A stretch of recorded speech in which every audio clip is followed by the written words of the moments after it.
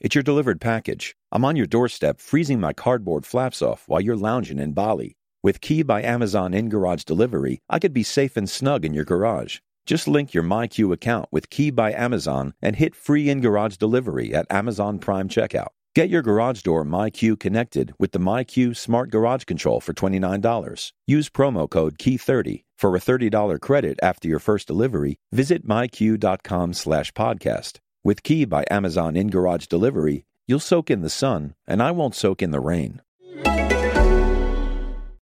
Hi, folks, it's Rick Wilson, and welcome to the Daily Beast's The New Abnormal. Hi, I'm Molly Jongfast, a left-wing pundit and editor-at-large at The Daily Beast. I'm also an editor at The Daily Beast, a former Republican political strategist, best-selling author, and full-time troublemaker.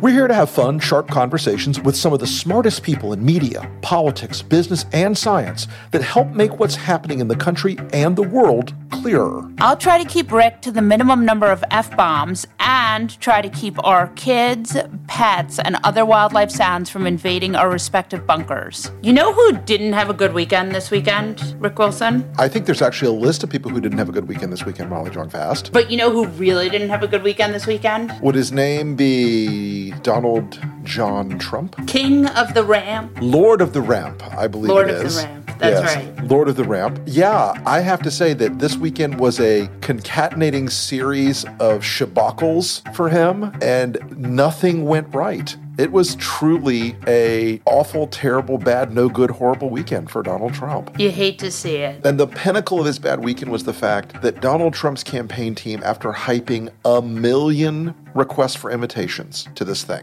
1 million, they filled 6,200 seats of a 19,000-seat arena. So they couldn't sell out a 19,000-seat arena that even Nickelback has sold out twice in the last couple of years. And the Wiggles. The Wiggles. If you can't outsell the Wiggles. Are they going to get canceled now if we talk about them? No, we love the Wiggles. The Wiggles are good. I don't know, my kids are too old for the Wiggles. Speak for yourself. I always took my kids to Norwegian speed metal band concerts instead, so. Yeah, they had that in Florida. Northern Florida. That's where Norwegian speed metal came from. It's just like Northern Europe, only more humid. That's right. And I think maybe it was because they chose a really super liberal blue state hotbed college town like Tulsa, Oklahoma. That's right. Because there's just no Republicans there at all. I mean, not a one. That's right. Turn a rock over and you're not going to find a single Republican. Tulsa, home of the liberal media. I think of Portland, San Francisco, Tulsa, all the same thing, man. Yeah, pretty much. I was just curious, though, that Brad Parscale was out just swinging his junk around all week. It's 600,000. It's 800,000. It's 1 million. And suddenly, 6,200 people, according to the Tulsa Fire Marshal. And I'll tell you why I think the thing was more embarrassing than that. They had planned to do a big outdoor rally on the street for another X tens of thousands of people, 20,000, 30,000, who knows. And they were saying they were going to try to do like a victory parade after the event. And I don't know if Brad believed his own bullshit or if he's just dumb, but 6,200 people led to a very unhappy president. And there were stories even before the event how angry Trump was about it. You can always tell when something's going off the rails for someone inside the White House, because can you guess who was leaking that they were very unhappy and concerned from inside the White House? Javanka? It was Javanka. They're not clear that Brad is capable of doing this job. Poor Brad, man. Those Ferrari payments, that shit is going to get savage. Being the website guy is not necessarily going to keep up a $2.5 million house in the water in Fort Lauderdale. How many Porsches does Brad Parscale have? I don't know how many Porsches he has, but he does have a Ferrari and a $120,000 Land Rover, from what I'm told. Quite remarkable. Oh, yeah. That's right. Somebody's getting rich on Trump World besides Trump, his children, his friends. Well, for now, told, I think, The Guardian over the weekend, I said, listen, I think the only controlling factor on when Brad gets fired is when somebody else in the Trump pool goes to Jared and Ivanka and says, here, we'll keep the skim coming to you. Yeah. Except I was asking Sam Nunberg this weekend about Must this.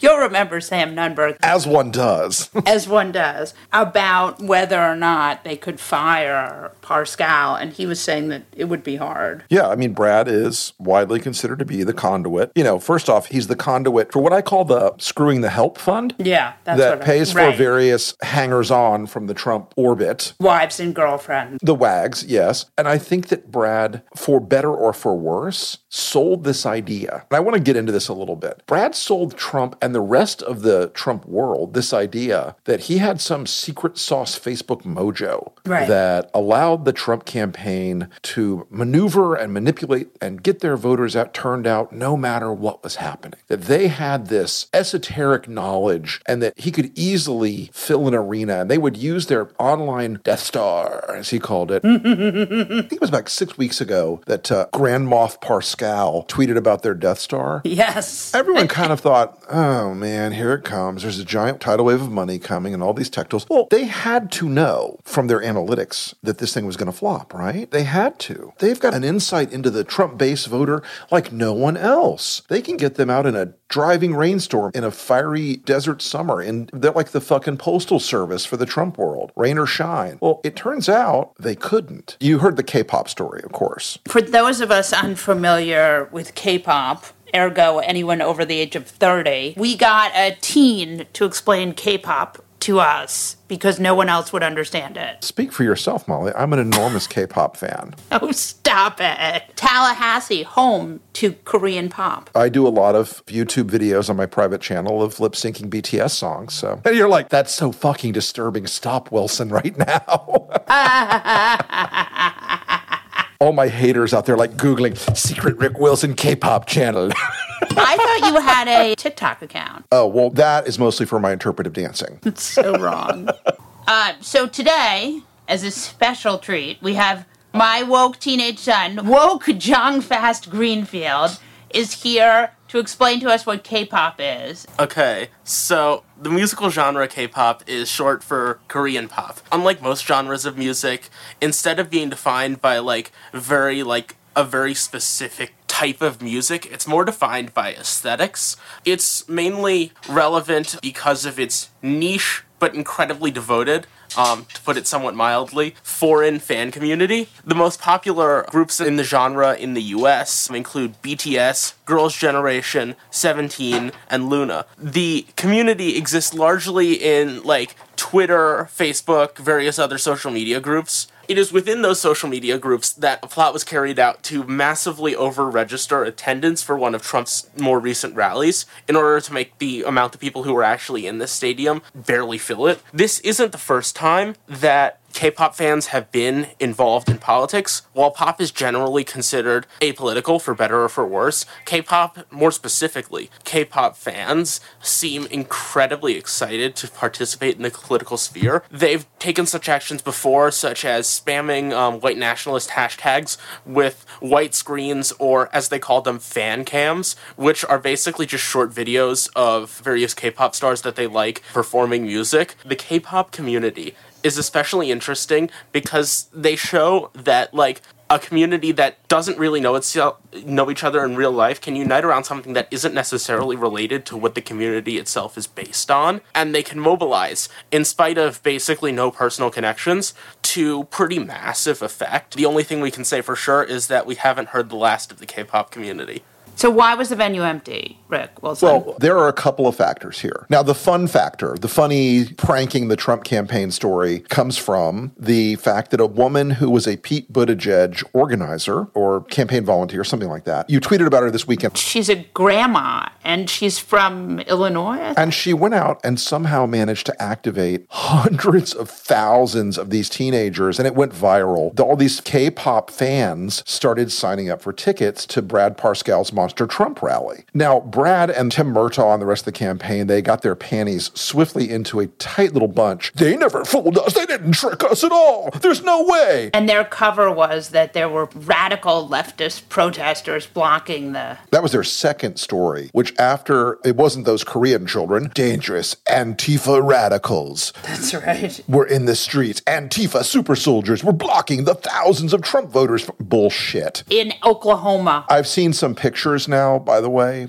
some overhead shots. This was not a group of protesters that was the size of, I don't know, more than a few school buses. And the Trump people were not encumbered or inhibited in any way from going into the arena. It was just that there just weren't that many of them. I analogized it this morning to somebody. This is like a 1980s hair metal band. And in the 80s, they were filling 90,000 seat arenas with screaming fans, and there were people throwing their panties on the stage. And now they're still doing the hair metal act, but they're all in their 60s, and now it's the Highlands County, Florida State Fair and Ag Fest. And they're playing on the back of a trailer. The same band name, same song set list, different feel.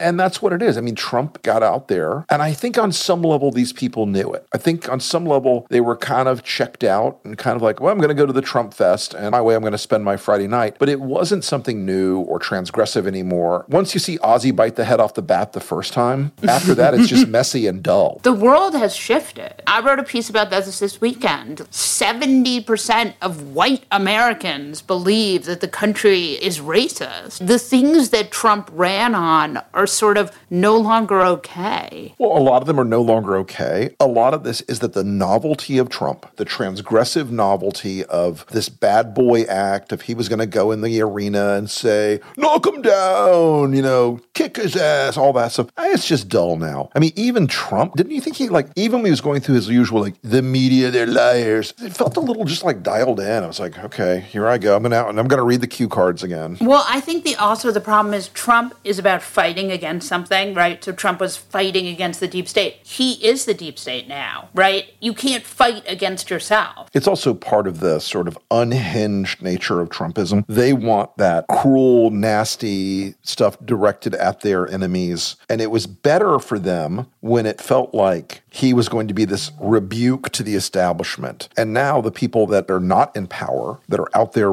running and gunning against him, they don't feel like the establishment. He seems to have every conceivable advantage on paper. And so it doesn't feel as much like he's defending them. It's also because they're all getting the picture that COVID is for real and this sudden spike. And I think that had a meaningful fraction of an impact on it. Which is good because it means people are actually listening to the health department. Although the ones that did attend, I don't know if you noticed the scarcity of masks. Yeah, I did. And you saw the White House is no longer taking temperatures or health history of journalists. Yeah, right, of course. They seem set on getting this. I will say this. I think he wants to get it and survive it so he can basically go out and say, everyone should take my blood and seed because I'm immune to all disease. I am the sovereign remedy. Do you really think that? No.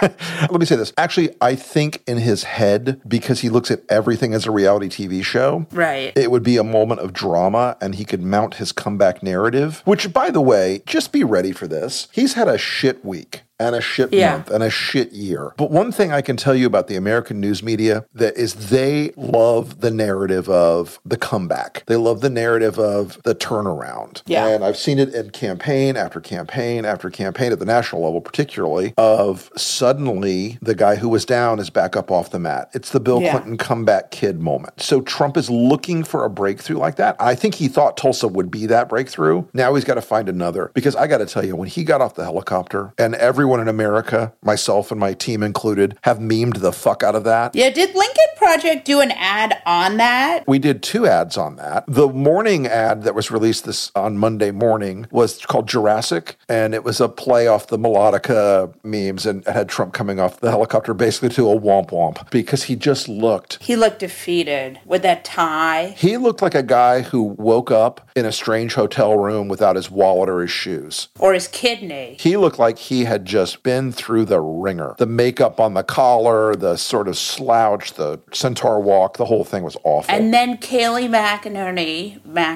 whatever her name is, Maccabees, was on TV this morning saying that Trump was not upset by the rally and that he thought it was funny. Well, as we can generally judge any White House press secretary by their mendacity, the more egregiously mendacious they're being, the more completely in your face, denying the facts that are evident to every human eye, the longer their survival rate. And so she's probably going to make it to at least the end of the month. Well, I thought it was interesting. I mean, remember when she said she would never lie? That was like her first thing in the press conference, where she was like, I will never lie to you. If there were a just and true God, lightning would have split the ceiling of the White House at that moment. Well, there was lightning that weekend. Remember, it hit the Washington Monument. There was. Yeah. You know, I don't believe in God, but if I did. Well, he believes in you, and his name is Jared Kushner. I don't think he does.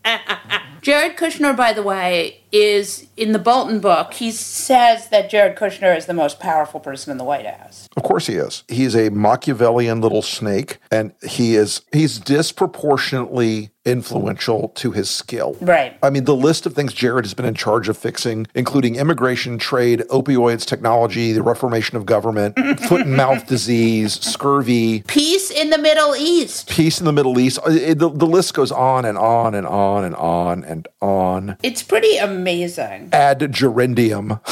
It doesn't end. And Trump believes this lightweight little McKinsey knockoff grad school bullshitting that Jared does for whatever reason. And Ivanka keeps the whatever bizarre faith Trump has in this guy set up. And he has failed this guy over and over again. Think about it. Jared advised him to fire Jim Comey. How'd that work out? Jared has been around every shit decision in this White House, has his fingerprints on it, and he doesn't quit. I have to say, I heard the joke somewhere that we're all in trouble because Ivanka didn't marry a Jewish lawyer. Ooh. See, I'm allowed to make that joke because I'm You are. Jewish and a lawyer. So now I'd like to tell you a joke about the Southern farmer's daughter. No.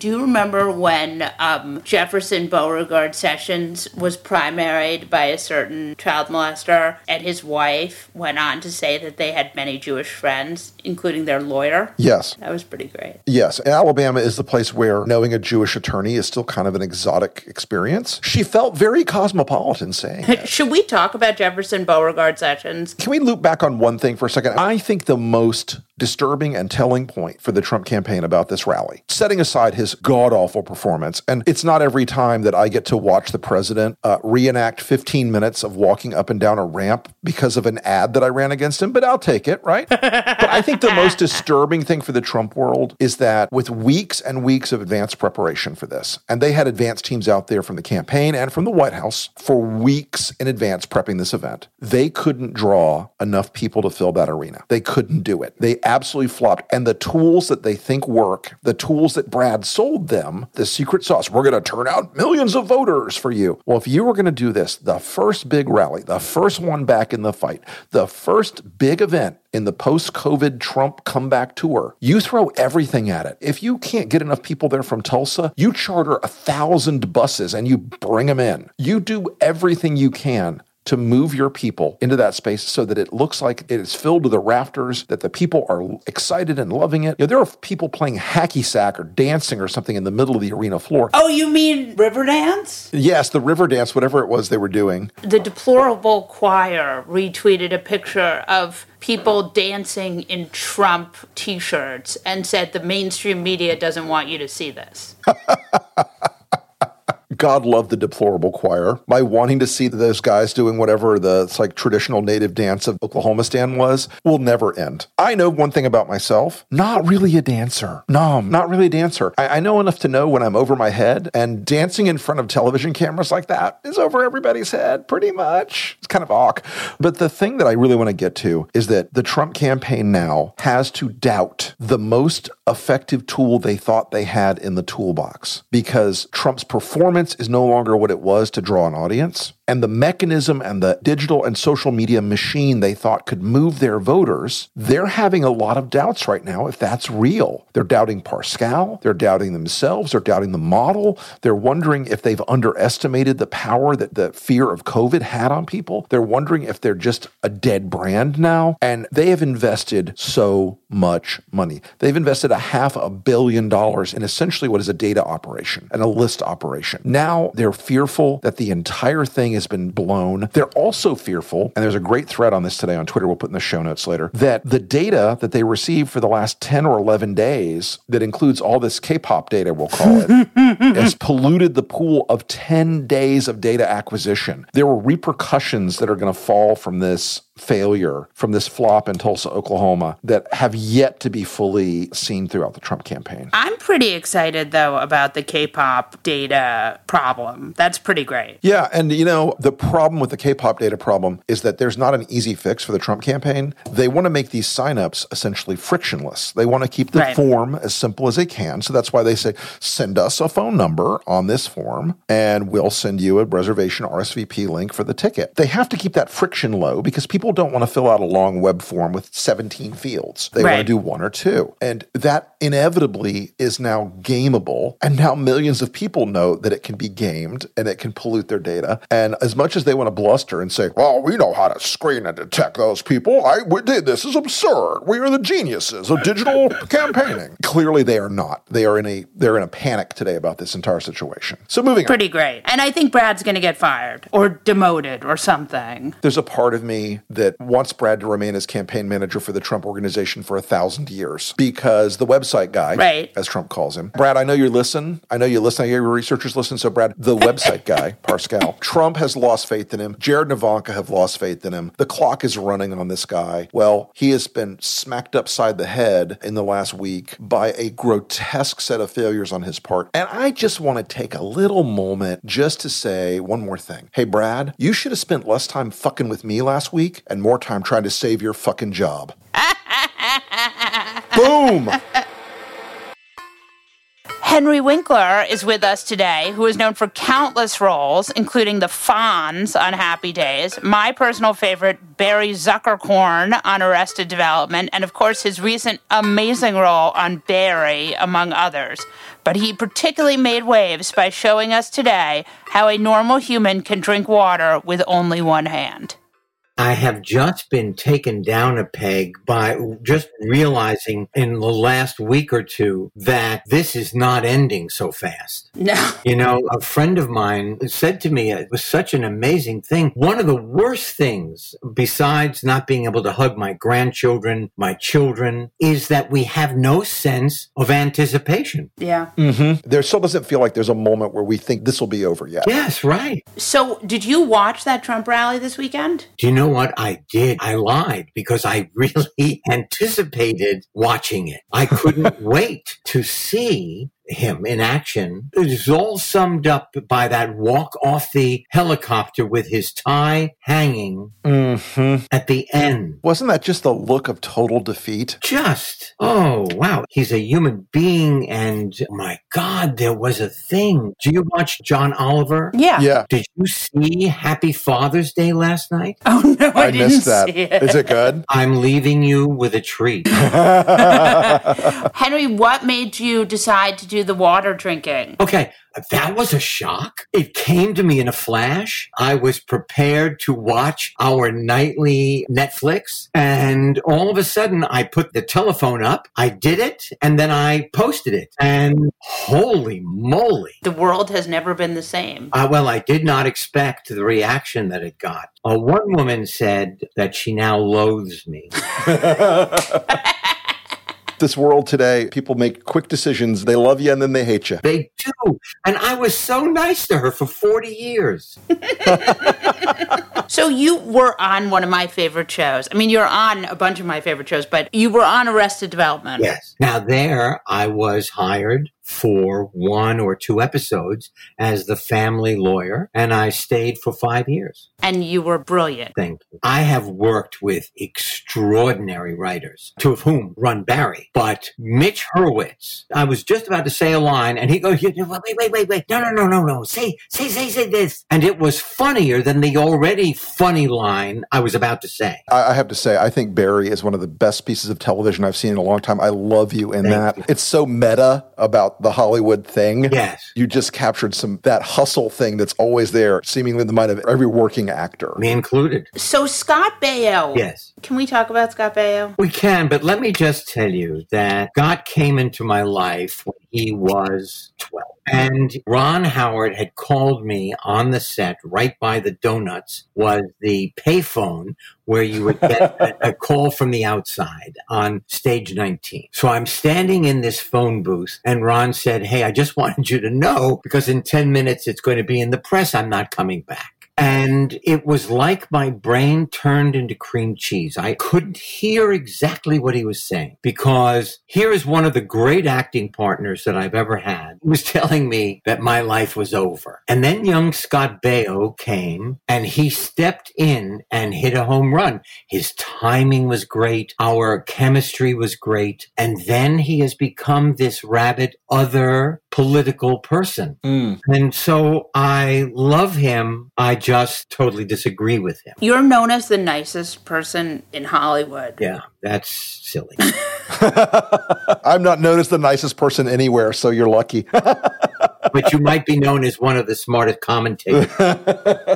Thank you, Henry. But how do you do that? Do you know what? I have to tell you something. I am dyslexic, right? I thought this out for other reasons. I don't know that I am the nicest person. What I am is a very grateful person. And I truly understand what it is like being on the outside looking in. As a matter of fact, all of the characters that I write with Lynn Oliver, my writing partner, they are all outsiders looking in. Hank Zipser, the alien, whoever it is, they're always trying to get into the inner circle. Right. My very first job was the Mary Tyler Moore Show. Sure. I had 4 lines. I had been in Hollywood for a week. And when we were rehearsing and it was wonderful and all these people I have watched all the years they have been on. And when they called lunch, everyone went about their business and disappeared. And I, even though I looked like an adult, my emotional 4-year-old self said, oh my God, I have no idea where to go. I don't know what to do. I'm left here all alone. And I swore that would never happen in my presence again if I moved on. Right. You have that reputation of having carried that graciousness from that lesson with you. Yeah, but there are people who are disappointing. And then you kind of just watch them go down the river in their boat. Mm-hmm. And then you're here fishing in your spot. So you're a liberal. I think I am, yeah. What I am is a humanist. You're a humanist and you're a little bit older. I am 74. So you are a member of Antifa.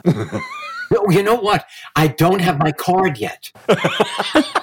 They have not sent me a card yet. I'm dyslexic. I can't even spell the organization that I'm a member of. As a dyslexic myself, I also cannot. Can you talk about this weird conservative journal that wrote this story that you had died and left your money to Trump? Oh, you know what? Years and years ago, I lived in Manhattan, 78th and Broadway, the very street that Hank Zipser lives on. I don't know how that. But anyway, my very short German Jewish parents lived in that apartment until they died. And they would get calls because, of course, our number before I went on television was listed. We were citizens. Right. And people would call them at that time and say, I'm so sorry to hear that your son died. So that rumor has shape-shifted for 40 some years. Wow. So can I just say I love being alive. I love being on this earth. And I am so happy to chat with you. So I just let them write what they write, and what is the truth is the truth. That is the way to live, my friend. So what do you have coming up next? Oh, I just heard, oh my God, break my heart. We ended Barry. Right. Not this past Christmas, but the Christmas before. And we have not shot since because one of the executive producers, Alec Berg, had to finish Silicon Valley. Oh, I love that. Oh, show. right. So March 17th or 16th, we are sitting at the table at Sony Studios. I have my wipes because the coronavirus is now being talked about. I have wiped down my highlighter, my script, my bottle, my chair, and the part of the table that I am existing at. And we go home, and I never leave my house. And then last week, I get a call that we're starting to shoot again in February. Wait, isn't it May? This is May. So this is June. So I got it at the beginning of June. I found out that we are shooting the 3rd season in February. I love that. We made some news. That makes me happy. Yeah, well, you know, it could change in a minute because first it was July and then it was September. But if you ever have seen a heart crack open, that would have been me that day. Because I love to work and I miss those people. Once in a while, we Zoom together. But what is coming out is the Wes Anderson movie. Ooh, which one is that? That was called The French Dispatch, which was a pick for Cannes Film Festival. But of course, there is no Cannes Film Festival. Right. It's not the Cannes Zoom Festival. So I don't know what is going to happen with that. Oh, I worked with this extraordinary young stand-up comedian, Gerard Carmichael. He directed his first movie, which is a serio comedy, and I'm in that. And then our newest novel, Lynn and I have written 35 children's novels. Oh, that's right. People wanted me to ask you about the children's books. The newest one, Alien Superstar, is coming out in October 6th. Wonderful. It's the second installment. A 13-year-old alien whose sensory enhancer is disengaged because the repressive government doesn't want anybody to feel too much or think too much. And so at 13, his grandmother builds him a ship and he takes off for the only address he knows on Earth, Universal Studios. I love it. Who is going to question a rocket ship on the back lot? Barry Zuckerkorn is like one of my favorite characters. Thank you. What would Barry Zuckerkorn think of Bill Barr? Well, do you know Barry Zuckerkorn not only does not know the law, he cannot practice the law, but he impersonates the law. And I think he would think even Bill Barr was pushing the bar. Here's the scary thing. The very scary thing is that there are forces, I guess, at work that we are so not in control of the country we think we live free in. And that man is so frightening. There are others like him. There have been others in the past, but that he is so willing to just, I don't know what, laugh in the face of everything we thought we grew up with. Yep, and that's very on point. He's such a frightening character because of that. We have no historical way to bracket a guy like that. We can't look back and go, oh, X or Y was just like that in the last 50 years. Yeah. I was never really political. I always concentrated because I always thought I was never going to work, even while I was working. And I mean, truly, truly a major fear. And so I was never really political. And I am outraged and I am shell-shocked by the way that the enablers, the people actually in the offices, are willing to just throw the baby out with the bathwater. I mean, we're all sitting here and people are cheering, thinking, ha! I'm being taken care of, and I would love to know how. Right.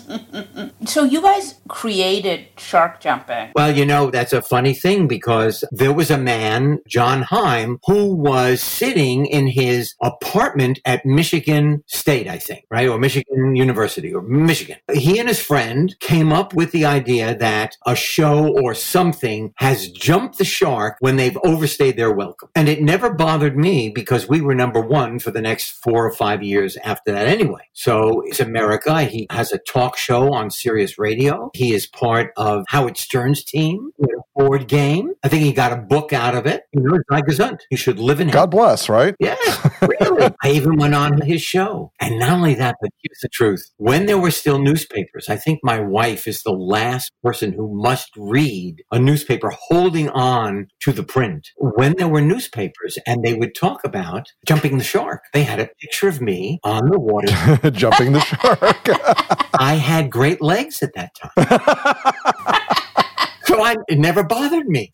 I love that. That's fantastic. Do you want to plug any of your social justice-y stuff or your daughters? My daughter, the mother of 3 sons, very funny, very quick. All my children are dyslexic. I was just sitting at home, watched the news, and saw the story that kind of fell out of the news of the families and the children being caged at the border. And something went off in her head and said, oh my God, those could be my children. That could happen to me. And she, with 2 other friends, started, This is About Humanity. There is no overhead, and all they do is raise money, load buses with concerned citizens here in the LA area, and go down to the border and take care of the needs of the families and the children. Out of nowhere, and in the last year and a half, they have raised over $1 million that goes completely to taking care of those children's physical needs, sartorial needs, living needs, sheets. They've built bathrooms. It's unbelievable. Zoe Winkler Reines. And the charity's called what? This is About Humanity, and I am a proud dad. Yesterday at Father's Day, the only thing I asked for was a piece of art that all 5 grandchildren had made. And I got the most wonderful pieces of art probably ever created. Picasso is now wishing he was back so that he could study under India, my granddaughter. I'm so jealous. I mean, I love my dad, don't get me wrong, but you're pretty great. Thanks. Support troublemakers like us who speak truth to power. Believe it or not, your actions speak louder than our words, and our superegos can get very loud. Visit newabnormal.thedailybeast.com to sign up and become a Beast Inside member. Andy Slavitt is a former acting administrator of the Center for Medicare and Medicaid Services and famously helped fix the debacle of a rollout that the Obamacare exchanges experienced. Andy, what is going on? Tell us what's going on. I'm so worried about this federal government's complete inability to respond to coronavirus. You mean what's going on besides God testing us? What is going on? Yeah, specifically as it relates to coronavirus, in January and February, we were in a situation where the president was denying and hoping to wish away a coming crisis that was becoming increasingly more obvious. And in June, we're in the same exact place. He now believes we've declared victory, and he's going to continue to tell and sell that narrative, probably unless the stock market drops. I think the thing that got him in March to start to see things differently was when he got visited by big Wall Street traders who told him that if he didn't act on the virus, the market was going to continue to tank. And so he did. I think the market's back up. And I think as far as he's concerned, that's the measure of success. You know, Andy, I think that one of the things that is embedded in Trumpism is this skepticism about experts. How much are you seeing that play out here? You know, I think there's a perfect analogy, Rick, to how he thinks about the EPA and climate scientists is how he now thinks about the CDC and public health scientists. And let's just posit that if you want to look for evidence to show an expert is wrong, that's about as low-hanging fruit as you're ever going to find. Because scientists are just basically accumulating data, making hypotheses, and most scientists worth their salt never claim that they're correct. They're making that the observations they're making are what they are. And as a president, you want the best advice possible from all sources. And I don't think there's anybody in public health, including Anthony Fauci, who would say that you shouldn't pay attention to other experts like economists, et cetera. But I think the place is probably largely devoid of experts. And if you compare that to Angela Merkel or Ardern, or you go around the world, and the places that let science guide them are now opening up their economies much more successfully, ironically, than the ones that were like us and possibly like Brazil, where we just believe that expertise is something to be ignored because it gets in the way of economic growth or whatever your theory is. So Trump said this weekend, and he said it was a joke, but it's obviously not a joke, that we need to slow down on testing. Do you think that's what's really going on? Well, you know, they often try to have it both ways, don't they? Where he says something that speaks to the base and speaks to, at a minimum, what he was saying to the people in the crowd is, don't go get tested after this. Right? He's saying, we don't want that track record. And by the way, you know, you're kind of against me if you are doing that. And so what he's basically telling them is, go be a silent spreader. To be blunt, that's not a joke that you make. I mean, going to tell people that and then having someone, look, there's a cleanup crew in the White House who sort of speaks to everybody else, the not Trump people who say, oh, no, he was joking, literally, seriously, all that stuff. But he's very focused on his reelection, which he believes is dependent on economic growth in the stock market. Everything else is inconvenient. You mentioned a moment ago on the countries that have did the smart on the front end are starting to be able to reopen and to get functioning again. Because we sort of felt this rush to open up in a bunch of states, particularly my home state of Florida, this spike we're seeing right now, it's like the second bounce already. We didn't expect the second bounce until the fall. How does that play out? Greece, for a short period of time, it basically enforced if you were violating the short-term tough measures, you would get a big fine. Guess what? It worked. And we're talking about really established countries like the Czech Republic, who said everybody wears a mask. 80% of people wear a mask. They quite literally crushed the virus. And now guess what? They have an economy and no masks because the virus just doesn't know where to go. If I get asked a question, which I often do, whose fault is it that we're seeing case growth in Florida or Arizona? And people want to say, well, is it the Memorial Day barbecuers? Is it the protesters? Is it Trump? Is it the governors? And my answer, basic level, is it's the virus. So at some level, I would say to every governor, it's not your fault, guys and girls, men and women. It's not your fault that the virus is there. Please don't take this personally and don't respond that every time there's a new case or even a death that you did something wrong. And because if you do, you won't be acknowledging the reality that exists. Now, what you are responsible for, obviously, is how you respond. And so if you respond in a way that is cautious and careful and thoughtful and keeps the spread reduced while being stepwise and opening up, and by the way, there's a playbook on this. It's not a mystery at this point. We know how to do it. Some states are doing it. Many countries are doing it. Then great. And guess what? Your constituents will reward you for that. I firmly believe. And I think a big political mistake Trump is making is that I think the public can handle much more bad news if it's delivered transparently and if it's delivered in a clear way than he gives them credit for. And I don't think people would hold him responsible for the virus being on the shores of the U.S., even though I could argue that he deserves some responsibility for that. But the fact is, he can't bring himself to just deliver it straight. And I think as Cuomo proved and other people proved, you can make mistakes, but if you know how to communicate with a little bit of empathy and demonstrate competence, the public will be right behind you. I think that's very true. And that's a sort of rule in crisis management overall in politics and in corporate stuff. I've done a lot of corporate crisis management work over the years, and being transparent, getting the data out there, telling the truth from the get-go gets you out of the trouble. Are you seeing anything positive? Is there anything hopeful we can hang our hats on? Yeah.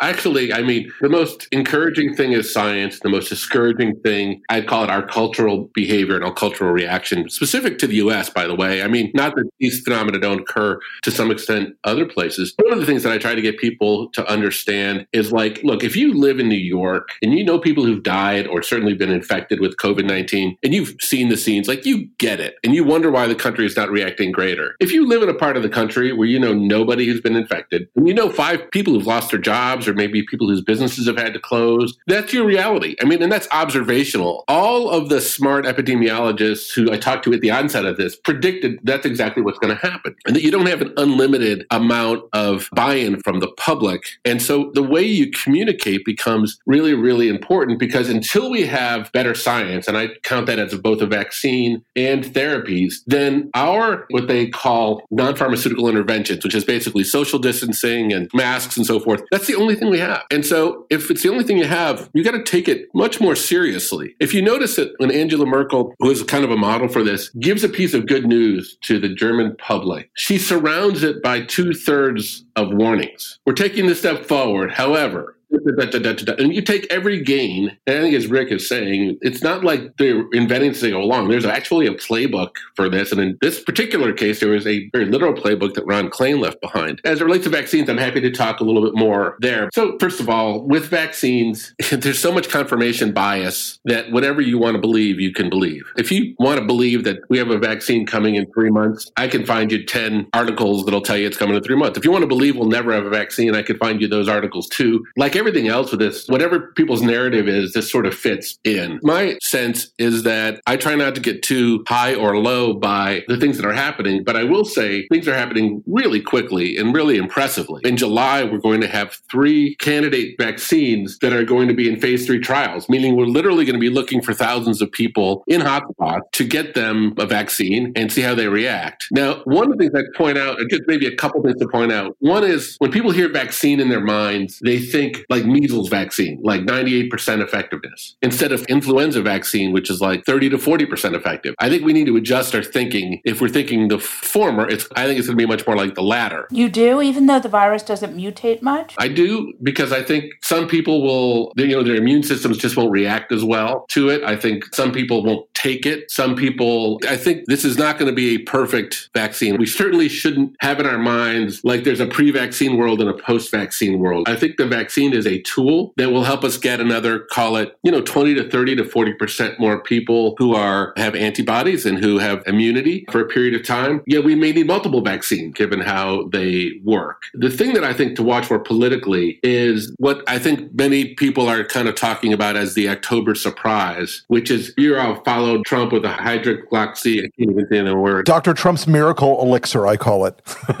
Right. So imagine that same thing in October, only this time with a vaccine. And you think that's what's coming? Right. So imagine that we don't have data back from clinical trials yet, because we won't, and we'll know some things about these vaccines. And Trump puts his thumb on the FDA like he did before, or like it appears he did before, and says, you need to approve these vaccines for emergency use authorization in October. And then really, most importantly, undermining people's faith in vaccines, because it will obviously look like a political move. There will be no data yet. Well, of course, Trump and Han will have had this track record together from this other drug drug. And you can imagine there's already people who are inclined not to take vaccines. It's like Jonas Salk and polio a little bit, would you say? Well, there's some valid reasons, right? If we had a huge onslaught of cases and we had nurses and doctors that were going into the line of fire and couldn't protect themselves, you can imagine how there would be reason for an emergency use authorization to protect those people from getting infected. And so it's entirely possible that there's valid reasons. If you know the drug is as safe as you could possibly know, this reduces the risk for people that are essential workers. The problem is that I don't think it will be clear. I think it'll be very hard to trust what's coming out of the government. And one thing we've learned is kind of what's the cost of not being able to trust the government to tell you the truth. As you get to a crisis like this and no one knows what to do, even the people who follow him don't really believe him. Right. Now, what's your best case outcome for the next 12 to 18 months for the country regarding COVID? So we're already adjusting our lives, whether we even consciously know it or not. And if you're sneezing, Rick, and you're feeling a little bit under the weather, you're probably not going out. If you had diabetes, you're probably being careful. And so what I expect is the cases are going to continue to climb, as we've said, because people don't really have natural immunity, and so it grows. But I expect the case fatality rate to continue to drop. I don't think it'll be like it was initially in New York or in Lombardy, where 80% of people that went on a ventilator ultimately died. I think we will get closer and closer to fewer and fewer people needing to be hospitalized, and we'll take better care of them when they get in. There'll be drugs that work. And then over time, I think we'll see things like either vaccines and possibly just prophylactics, which give people some temporary immunity. And what I've been suggesting is that the virus just becomes easier and easier to live with. It's not an on-off switch. There become certain activities, though, that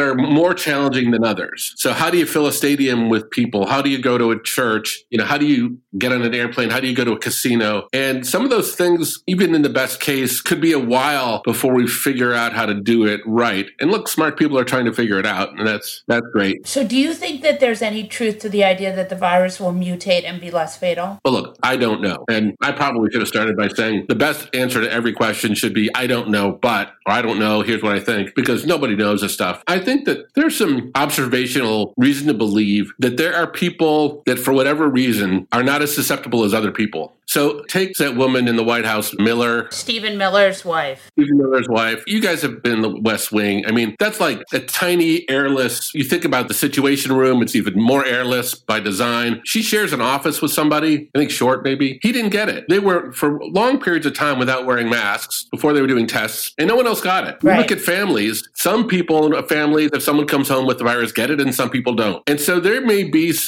there's big gaps in our knowledge. And when we figure them out and look back on this period of time, it'll be easier to understand. But there may be cross immunity, there may be weakening strain, there may be a lot of things going on, which over time make these next runs less fatal, in addition to the things we talked about, which is people being a little more careful and there being some better therapies. So there's something going on here. Now, your epidemiologists say that if a second wave comes, second wave could be a more lethal strain. I don't know how we know any of these things, but we need to be prepared for, I suppose, a lot of possibilities. Andy, tell us about the podcast you've started. So when I realized I was the last human on Earth not to have a podcast, actually, it was more like if Molly and Rick could do it, I probably should give it a shot.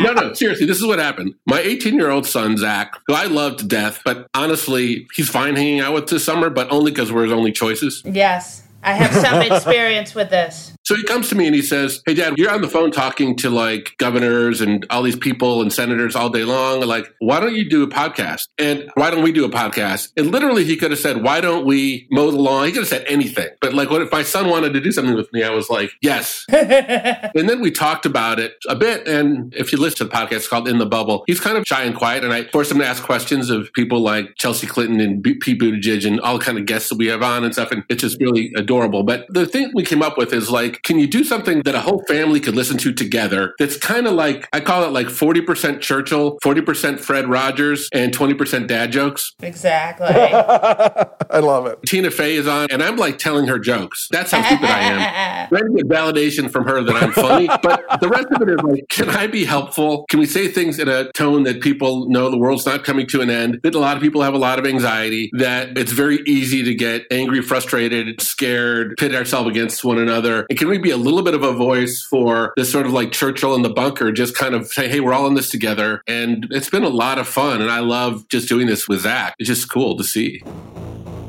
So last week we had a little fuck that guy snafu. We had a little fuck that guy fuck up. Yes, we had a little fuck that guy fuck up. And this week, but we know people missed it. And so we promise to have it back. And we will never not have an episode without fuck that guy. And if we do, you can write to me and complain. Yeah, you can call and say, fuck that guy. Yeah, exactly. You can complain to me. So who is our fuck that guy for today? My fuck that guy for today is 2024 presidential candidate and current Florida Governor Ron DeSantis. DeSantis, even though testing in Florida has basically plateaued, the accelerating rate of positive cases in Florida is spiking right now in a way that has serious people looking at the chart and going, and using a super technical scientific term, which is, oh, Jesus fucking Christ. Yes, I've heard that term. The curve is not flattening in Florida. It is, in fact, spiking again. They've been trying to play hide the football with a bunch of the statistics, including nursing home fatalities and things like that, and it is not good. And he continues to stay the course. He is continuing to pretend nothing is wrong and nothing is happening. I have some inside information from my Florida Republican former friends. Even those guys are starting to get a little nervous, like, maybe DeSantis is not that good for us right now. This could be dragging us down in the fall if we're going to be stacking grannies outside of nursing homes like cordwood. There's some growing concern. So, Rick, are you saying that killing your constituents is bad? Well, we're about to find out in about 2 weeks if that happens in Tulsa. Look, we are in terra incognita with this COVID epidemic. But in my 30 years of politics, I have gone through and reviewed my records and found that killing your constituents has never been tried before. So it may be a novel political theory, but my instincts tell me it's not so good. You are, of course, in Florida. I am, of course, in the great state of Florida. I do have to say, and I mean, since it was Father's Day, it's important to talk about this. I've had 4 friends whose fathers have died from this. I know we can be a little flippant sometimes because gallows humor is still humor.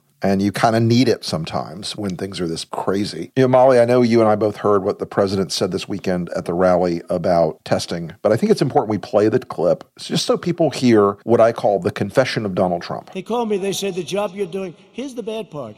When you do testing to that extent, you're going to find more people, you're going to find more cases. So I said to my people, slow the testing down, please.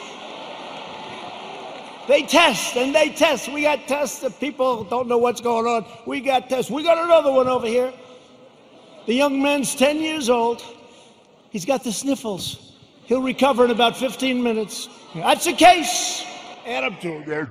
I mean, Molly, what do you think about that? That's just like, can you imagine another leader basically saying, hey, I took steps that killed people? But he always does that. He always confesses, and then he uses that as a way to show that he wasn't actually doing something illegal. That's like his favorite thing to do. Yeah. Remember Russia, are you listening? Right. I think that has worked in the past when it was political, but we're at 1 degree of separation for people. Everyone knows someone who has died. Hey, Molly. Yeah. Who's your fuck that guy? My fuck that guy is a person who I have actually had interactions with and who I think is really one of the most, I'm sure he'll deny ever liking Trump in 6 months, but Matt Schlapp. Here's a funny story. So Matt, back in 2016, he's had a conversation out, I think it was outside the spin room, but it was essentially, this guy's a fucking disaster. He's going to destroy the Republican Party. I can't believe this. It's over. We're doomed. God, I hate Trump. He's so awful. Blah, blah, blah. And I wonder if I have receipts on that. I have to take a look on that. The thing I was actually thinking about was on May 21st, 2020, Matt Schlapp went on Brian Kilmeade's show, radio show, Fox Radio. God knows what is even going on there. That's terrifying. You do not want to know. We're being way too careful with reopening the country. Oh, noted epidemiologist Matt Schlapp of the scientific practice of Schlapp, Diamond, and Silk Epidemiological Research, Inc. Few people have studied viruses more than Matt Schlapp. Few people indeed. I mean, other than Dr. Bornstein. That's right, Dr. Bornstein. But that's a whole separate category of viruses from what I understand. That's right. So, Molly, since we blew off my fuck that guy last week, my fault, folks. I blame Rick. Yeah, blame me. Most people do. I just want to ask you a question, and this is an ancillary fuck that guy. Yeah, let's hear it. Do you know what guy's going to get fucked next week? No. Who? 7 days from now, Roger Stone goes to prison. Do we think Roger Stone will end up in prison? I think Roger Stone will end up in prison one of two ways. Either he goes and Trump feels like he can't do it right now, or Barr says, if you pardon Stone, you end up with him having his Fifth Amendment rights waived. Then Congress calls him and says, okay, Roger, here we go. We're going to now drag you through a million different details on all these things that you knew about, including the WikiLeaks stuff that we now know. Roger warned Trump in advance and lied about it. And then... Right. That was in Bolton's book, right? Yeah. And then either gets contempt or perjures himself in front of Congress. So back in the barrel, as Roger likes to say, once again. So couldn't happen to a nicer guy. Is he still selling those autographed Stone or no? You know, I don't know, but he who's without sin may cast them. And I think he's mostly hawking like Stone did nothing wrong t-shirts on Insta now. Oh, yeah. I'm getting you one of those. It's very sad. On that note, we'll wrap up this episode of The New Abnormal from The Daily Beast. In future episodes, we'll be talking with smart folks from The Daily Beast and beyond, from media, culture, politics, and science, who will help us understand what's happening to our country and the world. We hope you'll subscribe to us on your favorite podcast app and share the show on social media. We're just getting started and don't want you to miss an episode. If you'd like to follow us on Twitter, I'm Molly Jongfast, and he's the Rick Wilson. Thanks so much for listening, and we'll see you again on the next episode.